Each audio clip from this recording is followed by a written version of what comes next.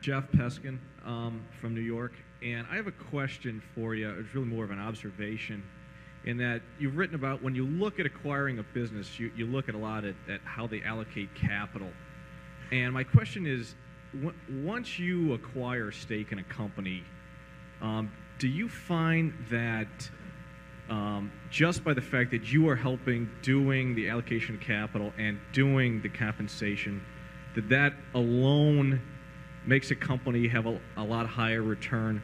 Or is there some benefit by the fact that you own or some major shareholder owns a big slug of the company that also allows a company to increase its return on capital? Yeah, well, that's a good question. The answer is sort of some of the time, some of the places.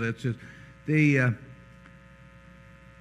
no question in a business that earns a high rate on capital that doesn't have natural ways to employ that money within the business, that we actually may contribute significantly to the long-term results of that business by taking the capital out, because if they don't have a place to use it, nevertheless, they might well use it someplace. And we have the whole universe to spread that money over. So we can take the money that's earned in some operating business and we can buy part of the Coca-Cola company with it and buy into another wonderful business, whereas very few managements probably would do that.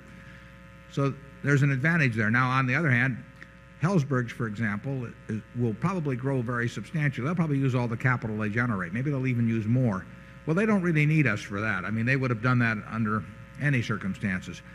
We may actually give them the ability to grow even a little faster, because if a company, and these are not the Helzberg's figures, but if a company is earning 20% on equity but can grow 25% a year, they're going to feel equity strains at some point. And we obviously would love the idea of supplying extra capital that would earn 20% on equity. So there can be some advantage to having us as a parent in terms of sending capital to the business as well as taking capital from the business.